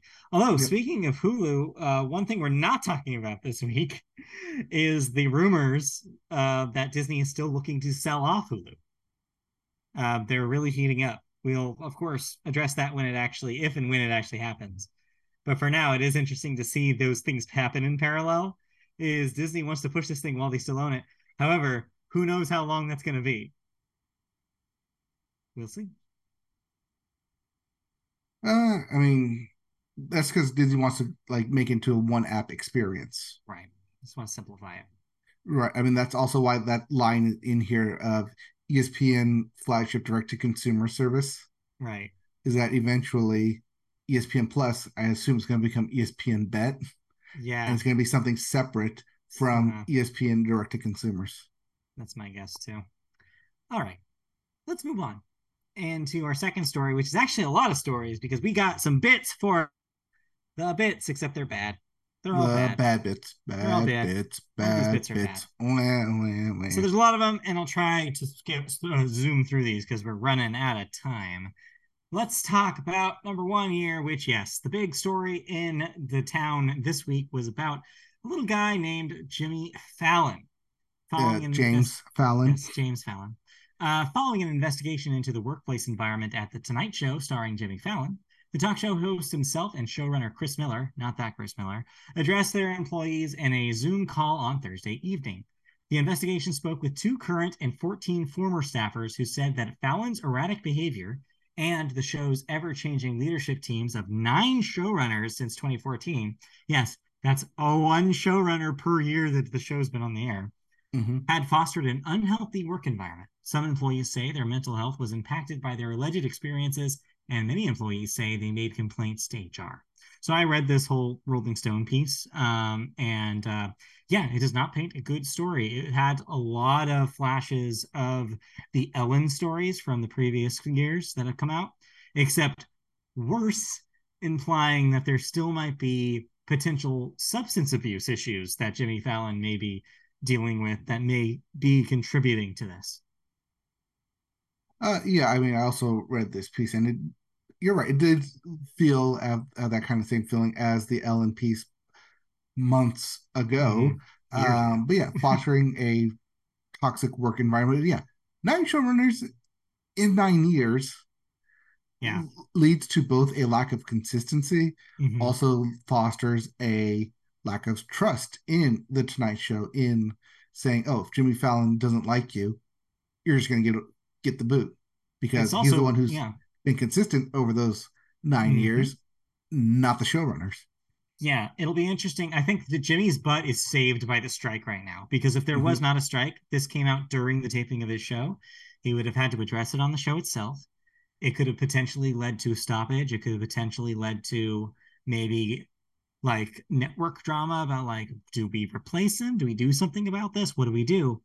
But because the show's not even on the air right now, it may have the after effect of maybe by the time it does return, maybe they're hoping this blows over. Maybe they hope the narrative changes and they don't have to deal with this when they're back on in the air. Now Jimmy Fallon has to address it on his podcast. Yes, that's the other part of this. It's very funny. I bet all the other guys are now going, oh boy, glad we started this podcast with Jimmy Fallon.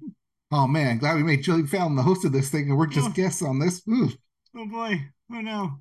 Yeah, I don't want to be Seth Meyers right now, is what I'm saying. But yeah, it's bad look, and I do hope they reconsider Jimmy Fallon's role there because yeah, it seems like a really bad thing to have as your flagship show. It's not good. Well, we all know late night TV is dying. What if it's Jimmy Fallon who puts it in the ground? Yeah, I don't know, maybe. All right, speaking of talk shows, but this time in the daytime, Drew Barrymore is also being criticized this week, this time by fellow actors and writers on social media for her decision to bring back her daytime talk show amid the WGA and SAG AFTRA strikes. While Barrymore is not violating SAG AFTRA rules as the host of the show, it does allow talk shows. Her show does employ WGA writers. This means new episodes of The Drew Barrymore Show will have to utilize either violating WGA members, non WGA writers, or no one at all. The Drew Barrymore Show right now is set to return September 18th. So, two things. Yeah, one, I think it's fair to be like, what the hell? Like, you are just going to do this. What are you going to do to fill the time? Like, are you just going to have interviews? Like, are you just going to bring people on? What are they going to talk about? Because if they're actors, they They can't talk can't about their promote thing. anything. Yeah, So are you going to talk to authors? Like, are you going to talk to like, what are you going to do? And the second thing is, if you are going to write bits, are you writing them? Like, are like who's writing them? Are scabs writing them? Like, are you improvising everything? And if you are, that sounds like terrible television. it sounds like a lot of cold opens of Drew Barrymore going into the audience saying, "Hello, who are you? Where are you from? Right. Do you know I'm Drew Barrymore? It's a weird What do you choice, like in me?" especially, yeah, Yeah, you don't see Kelly Clarkson doing this. Like, you don't see a lot of her contemporaries doing this. It's weird that she feels like she needs to do something. It's like I just picture her like sitting on her hands being antsy and be like, I have to do a show. I have to do a show. Why? You're Drew Barrymore. Just enjoy. I don't I know. mean, like you mentioned, she can't have actors or writers or anyone Yeah. on to promote their stuff because that's breaking SAG after WGA rules. Yeah. I guess lots of chefs, lots of cooking stuff. Bring on the animals. I guess so. What's Jack Hanna's people up to? Anyway. But yeah, I don't know what you do. I honestly don't know what you do if you're Drew Barrymore. I mean, the answer is not do your show, but that's apparently out of the question. Or Oh she well. has to do the show. I don't know. I don't get it. Okay, but on the silver lining of it, though, at least it employs people, below the line people, behind the scenes people, That's true. sets, designs, wardrobe, Crew. makeup, Yeah. crew. Yes. That is a good thing. Like at least some of the people who have been jobless in LA will now have their jobs back. I'm assuming this is an LA based show. It is an LA-based Okay. show, yes. All right. Anyway, speaking of things not happening anymore, Warner Brothers Television has moved on to suspend some remaining overall deals with some of its top creators. This list includes Greg Berlanti Productions, which we talked about earlier in the year about their Mhm. deal changing. Bill Lawrence's Doozer Productions, which brought us Ted Lasso, and Mindy Kaling's Kaling International, which gave us shows like Never Have I Ever. J.J. Abrams' Bad Robot is also in the process of being notified, while John Wells' Productions Pact was suspended in June, and Chuck Lorre producer's deal was suspended in the first wave back in May. So Warner Brothers is just cleaning up loose ends, being like, all right, well, you guys can't do anything. There's no movement to be had on these deals right now, anyways. So we're just going to cut this now. Like, just terminate it. We'll renegotiate after all this business is over. I wonder how much of this is them just cleaning house and going through contracts Yeah. they have with these production companies and saying, well, looks like you didn't make a production or a show in 2 months or 3 months. You just violated your contract. I have plans to end this now. Yeah.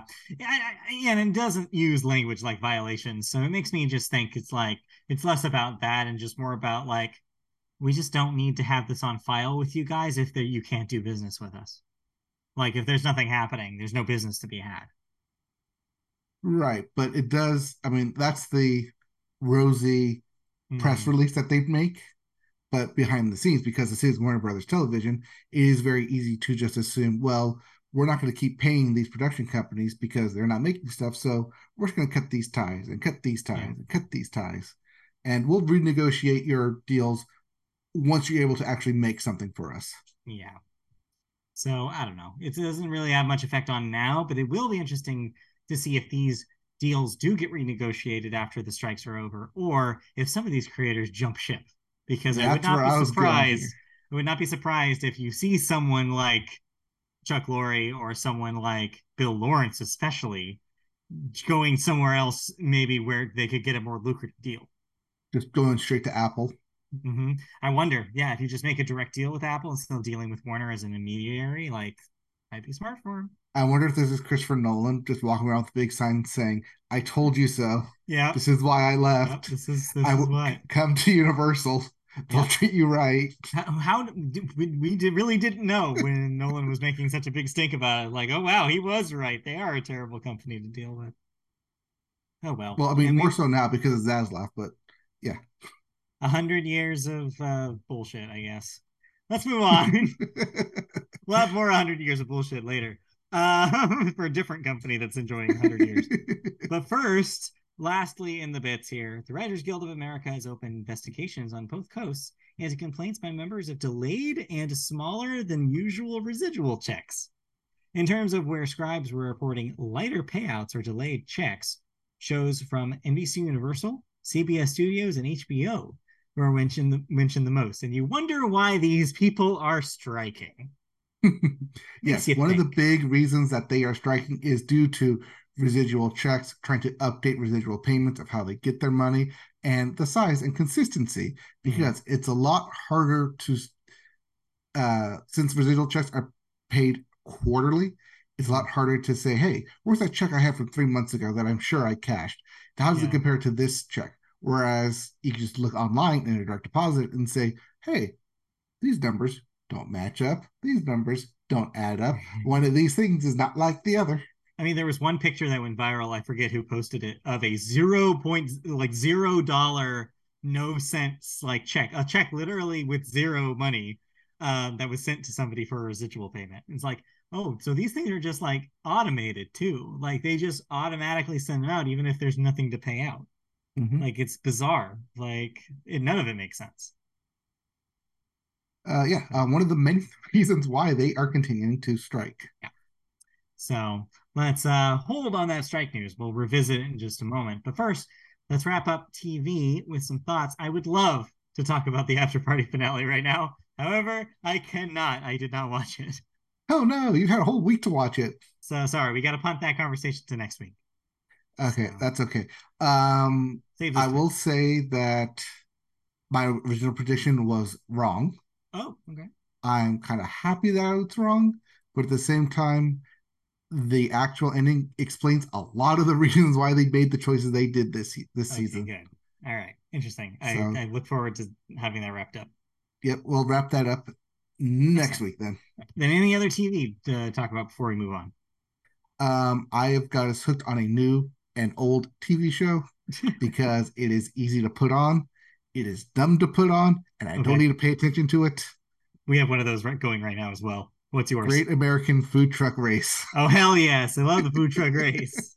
It's dumb. They fight, they bicker, they crash these giant vehicles, moving kitchens into other vehicles, and have to Mm-hmm. pay out.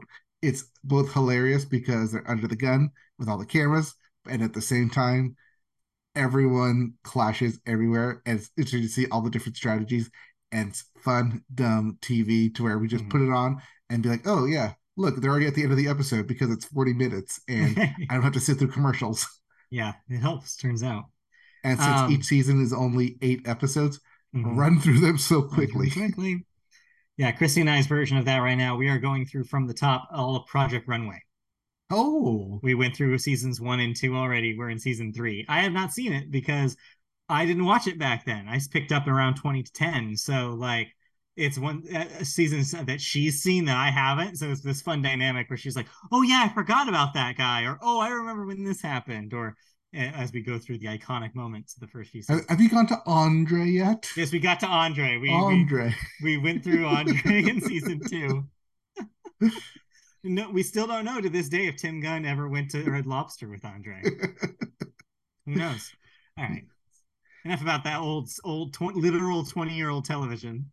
Let's move on It to is cancellations fun. and It is renewals. fun to be Oh, able to like just binge all these TV yeah, shows and it's all on look back. Peacock. If you're wondering, it's all on Peacock You got now. yours on So Peacock? Yeah. yeah.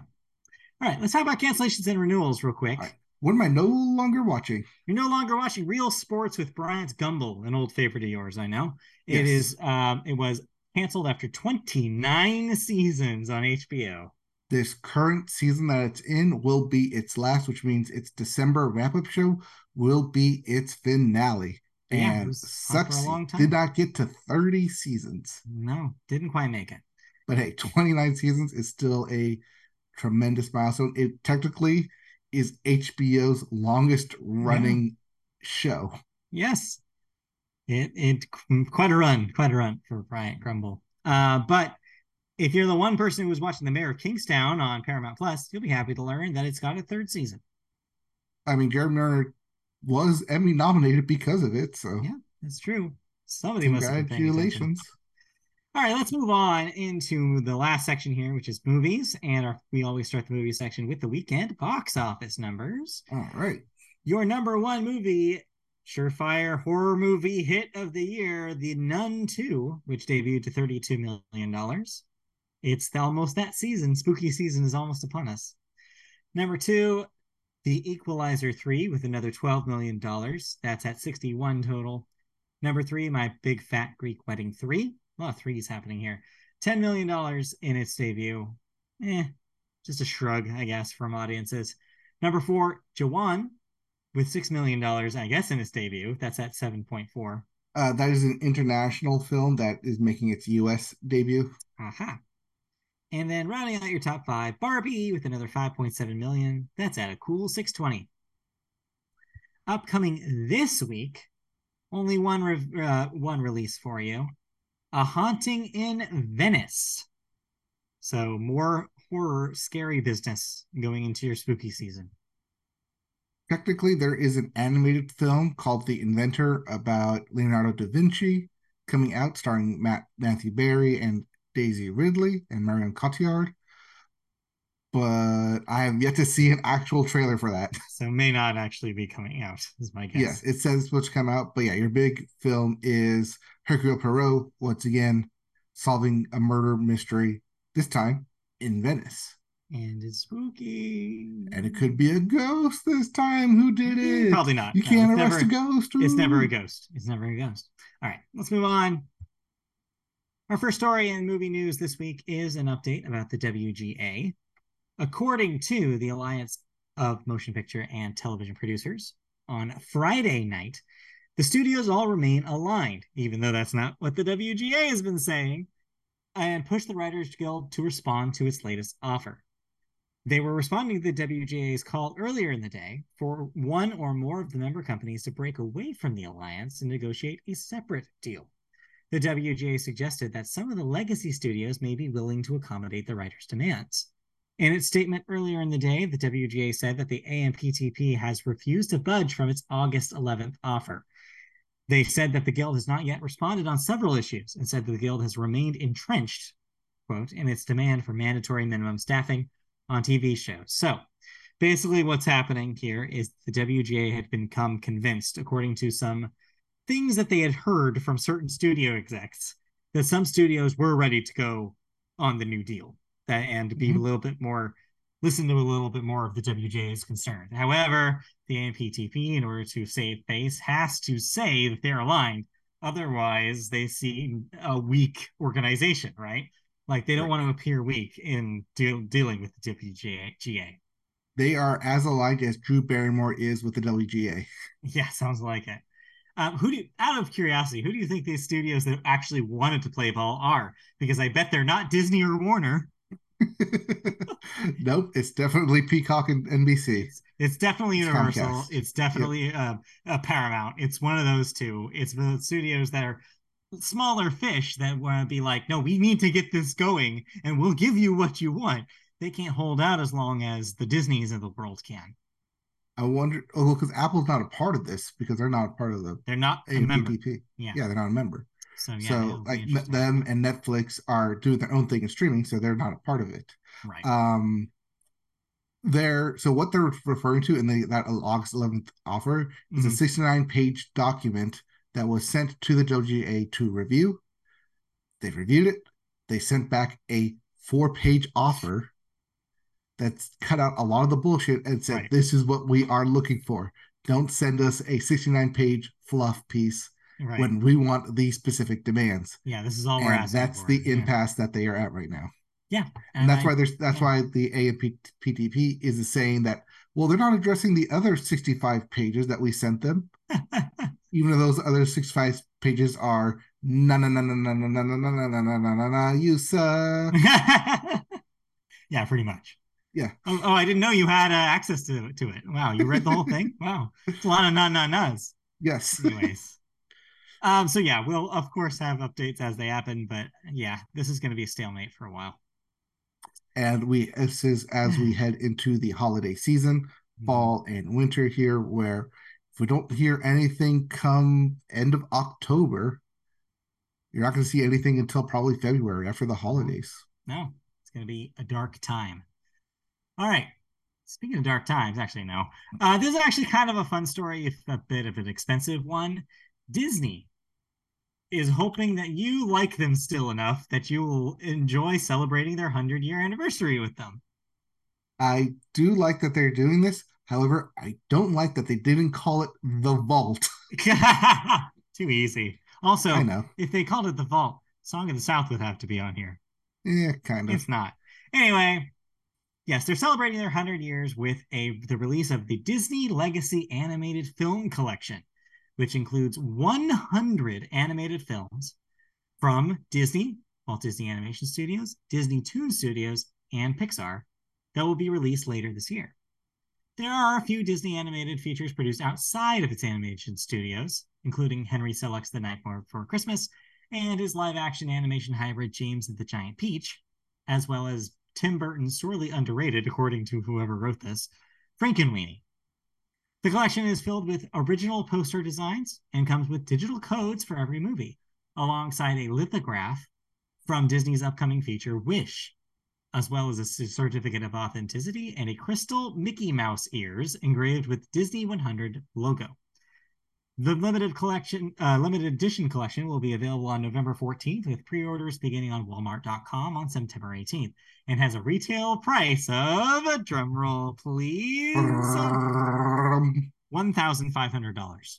So roughly $15 per film. Yes.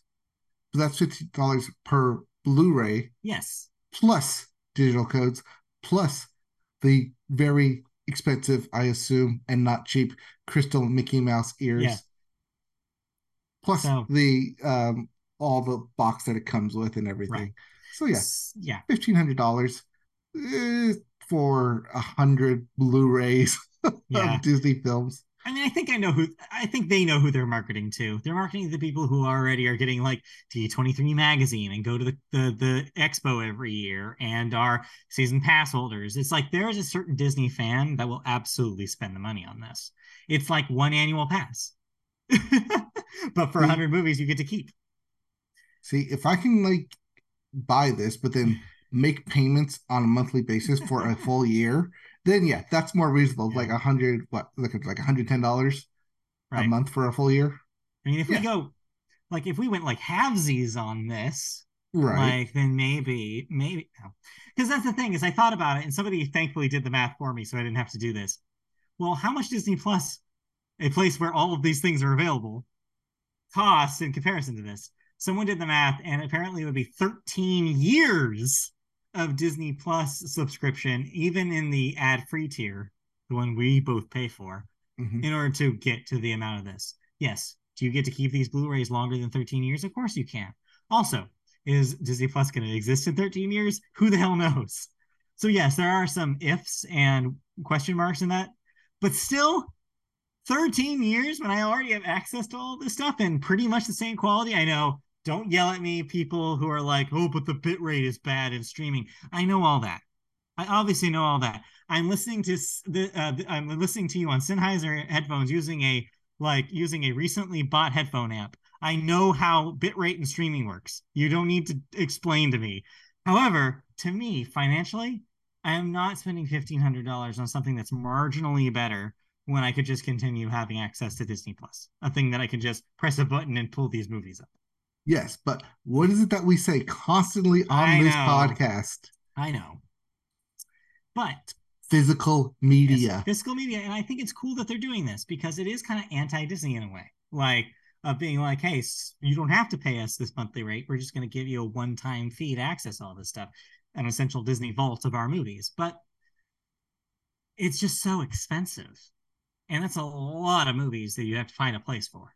So, Well, it comes in its own like 3 vault case. Yes, the yeah, case itself is huge. There's a whole like video on it. But to have the actual physical media of it, but you do have to then ask yourself, one, do I have a Blu-ray player or something to play Blu-rays? And then two, it's 2023. Blu-rays have been around for what, 15 years now? 15 years. Good 15 years. How much longer do they have until the next thing comes? If there is going to be a next thing. Well, that's the thing is there already is a next thing. These aren't it. They could have done 4K UHDs of Yes, these this. are not yes, these are They not didn't. 4K. These are They just didn't. standard def. HD. Yeah, I think HD. if it's a possible, if it's in HD, it can be. Otherwise, if it's not, it's Well, not. the assumption when you buy a Blu-ray is that it has been upres. That's the Yes, assumption that they're using the film cuts of this. Of course, the question about some of them that were hybrid film and DVD releases, like the Planes movies, which are on here for some stupid reason, yes. like then maybe it brings that into question. There are also some movies here that are actually here in Blu-ray form for only the second time. Someone pointed out that there had only been a limited Disney Movie Club Blu-ray of The Black Cauldron before this. This is a actual Black Cauldron Blu-ray. And also, I think they were saying like the Jungle Book 2 or something like that. I don't know. There was like a Hmm. few of these that this is their first major release on Blu-ray, which is kind of impressive that Disney went to the work doing it. Yeah, But still, it it'll goes. be up to you whether it's worth it or not. It spans everything from Snow White through I think number 100 they're listing at as Elemental. Elemental is the last film on the Yes. series. Yeah. So yeah, and it does have a lot of surprising entrants. I mentioned the Planes movies, but there's also like things like Peter Pan 2, because I guess that was a theatrical Yep. release. There's stuff like Tinkerbell's in here too, a Goofy movie but is not an on here. extremely goofy movie. No, because that was direct to DVD that did not get a film release or Yep. direct to VHS at that point, actually. Yes. Which is why you need to remind people that these are the film releases. Right. shake them when they say, "Oh, why isn't Oh this yeah. on there? Why isn't that Why on there?" isn't Lion These King are 2 on here? Why is Return of Jafar on here? It's like, you idiots. this Like, is film, yeah, animated, theatrical release. theatrical release, animated films. So yeah, it is what it is. It's for the collectors. It's not necessarily for the people who are Disney Plus subscribers and only Disney Plus casual watchers. So I'm glad it exists, but also it's just such a hefty price tag for something like this. If maybe we had like a third person to go in on and we split it three ways, that's still like $500. Each one gets their own vault. It's like, yeah, like then it's like, oh, it becomes like almost like a library that we're sharing, then maybe, but like that's even like splitting hairs at that Yeah, point. but then we just become that Simpsons episode where they buy Radioactive Man #1. Yeah, and yeah, become three men in a Disney vault set. But anyway, Anyways, I yeah, know who it this is for. I'm going to put this on my Christmas list, send it to my rich fancy uncle that doesn't know that I exist, and say, "Hey, can you buy this for me well, if he for doesn't know, Christmas, please?" yeah, if he doesn't know you exist, then that might be a little hard to go reach. Oh, see, this is how you get over the guilt of him not knowing me for so long. Fair enough. All right. So that's that story. That's it for movie stories. Anything else before we wrap up the podcast? We are concluded then with 400 episodes. Hey, we did it. 400 Hey, of and them. if you've been with us for this long, thank you. Whether you've listened to episode 1, episode 200, episode 398. If you just happen to stumble us and found us and say, "Hey, I want to listen to you guys to your 400th episode," thank you so much. Uh, we know at least one of you who's out there listening to us. Yeah, at least one. So that's something. That's a little feather in our cap there. So, yes, thank you for listening to 400 episodes of the Media Boat Podcast. This has been another one of those. You can listen to another one next week. If you want to listen to our podcast, there's a couple of ways you can do it. You can watch them in video form on our YouTube channel. If you go to YouTube and search Media Boat Podcast, you can find our channel there. Like, subscribe, leave comments, click the bell for notifications when new videos go up. Whatever you want to do, do it. Then we also have audio versions of the podcast on podcast services such as iHeartRadio, Spotify, Apple Podcasts, Google Play, Amazon, wherever you listen to podcasts, search Media Boat Podcast. Then you can also find us on the web. MediaBoatPodcast.com is where you can see an archive of our shows, as well as some write-ups, like my write-up of Olivia Rodrigo's Guts that went live this week. You can also find us on social media services like the artist formerly known as Twitter. We're Media Boat Cast on there. We're on Facebook. Search Media Boat Podcast to find our page there. And we're on Twitch, where we're streaming video games every once in a while. I was considering doing more Goodbye Volcano High tonight, but I probably won't. I feel a little tired. I might just eat dinner and play more Starfield. So without having to stream it. So yeah, look forward to maybe Thursday. Maybe I'll jump back into Goodbye Volcano High chapter 4. No, 3 on Thursday then. That's at twitch.tv/mediaboat for when we do video games. Then we're also on Discord if you want to search for a Discord. That's Media Boat Podcast. And yeah, we'll have another show for you guys next week at our usual time. So tune in then. We'll be back next week with more news, more thoughts, more of us. We'll have actual thoughts probably on the after party finale. We'll have lots of music thoughts. There's so many albums coming out Yeah, maybe. that we got to find at least one thing to listen to. Yeah, and more of us. So thank you for listening to us for 400 episodes. We'll be lucky and happy, I think happy, if we end up doing this for 400 more. Yeah, I hope so. All right. Have a good week, everybody. See you guys next time. All right, bye.